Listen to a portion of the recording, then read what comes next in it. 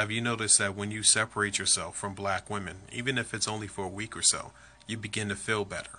Your overall outlook on life doesn't seem so dark. Your mood is much improved, and you even feel better about yourself.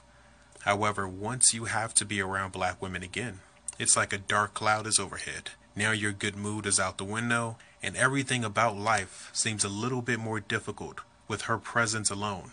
That is a very, very sad reality for American black men. None of us should have to run away from our own race of women in order to get some peace. I've seen educated black men that came from absolutely nothing break their necks to stay as far away from black women as possible. They cannot even be in the same room as an American black woman without putting up several mental and emotional barriers. A black man should feel more powerful around a black woman. And if he's currently with a black woman in a romantic way, he should feel loved and appreciated.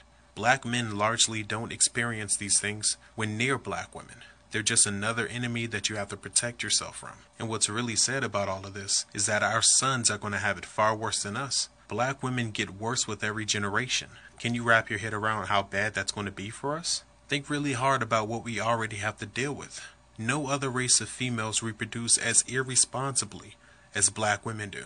No other race of females behave as aggressively towards their men as black women do.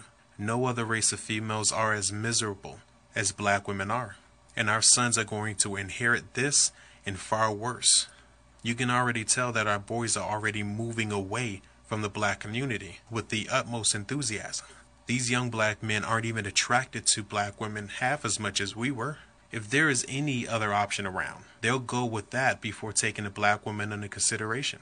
Sure, they'll still bend a black woman over here and there, but sex and admiration are two different things. Many boys, regardless of their race, will actually go out of their way to avoid black girls. I see this everywhere. Go to the mall.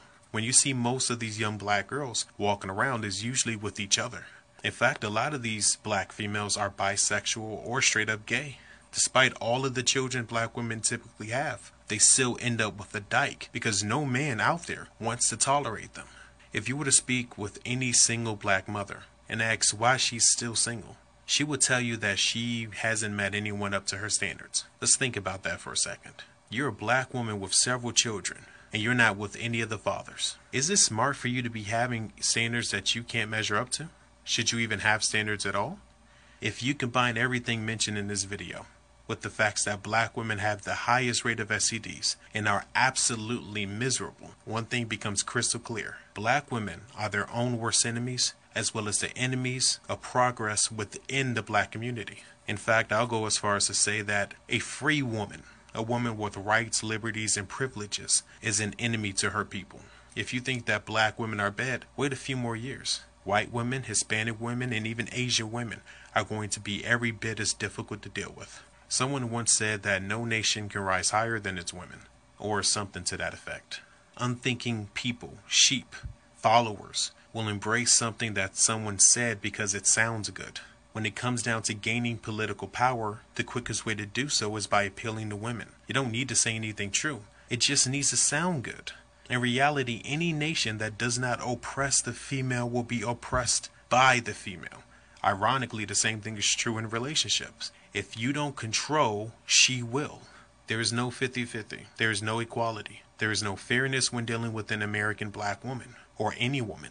Either you rule her or she rules you. And she's the one that can't have it any other way. So I'm telling you this because more is at stake than just the black American population. Humanity itself is lost in idealistic nonsense that isn't even based off of truth. If we continue to accept the idea that women are our equals, if we continue to embrace this illusion, all of humanity is going to suffer. Get on YouTube and search. Chances are Ib Moore are the only one speaking this truth right now.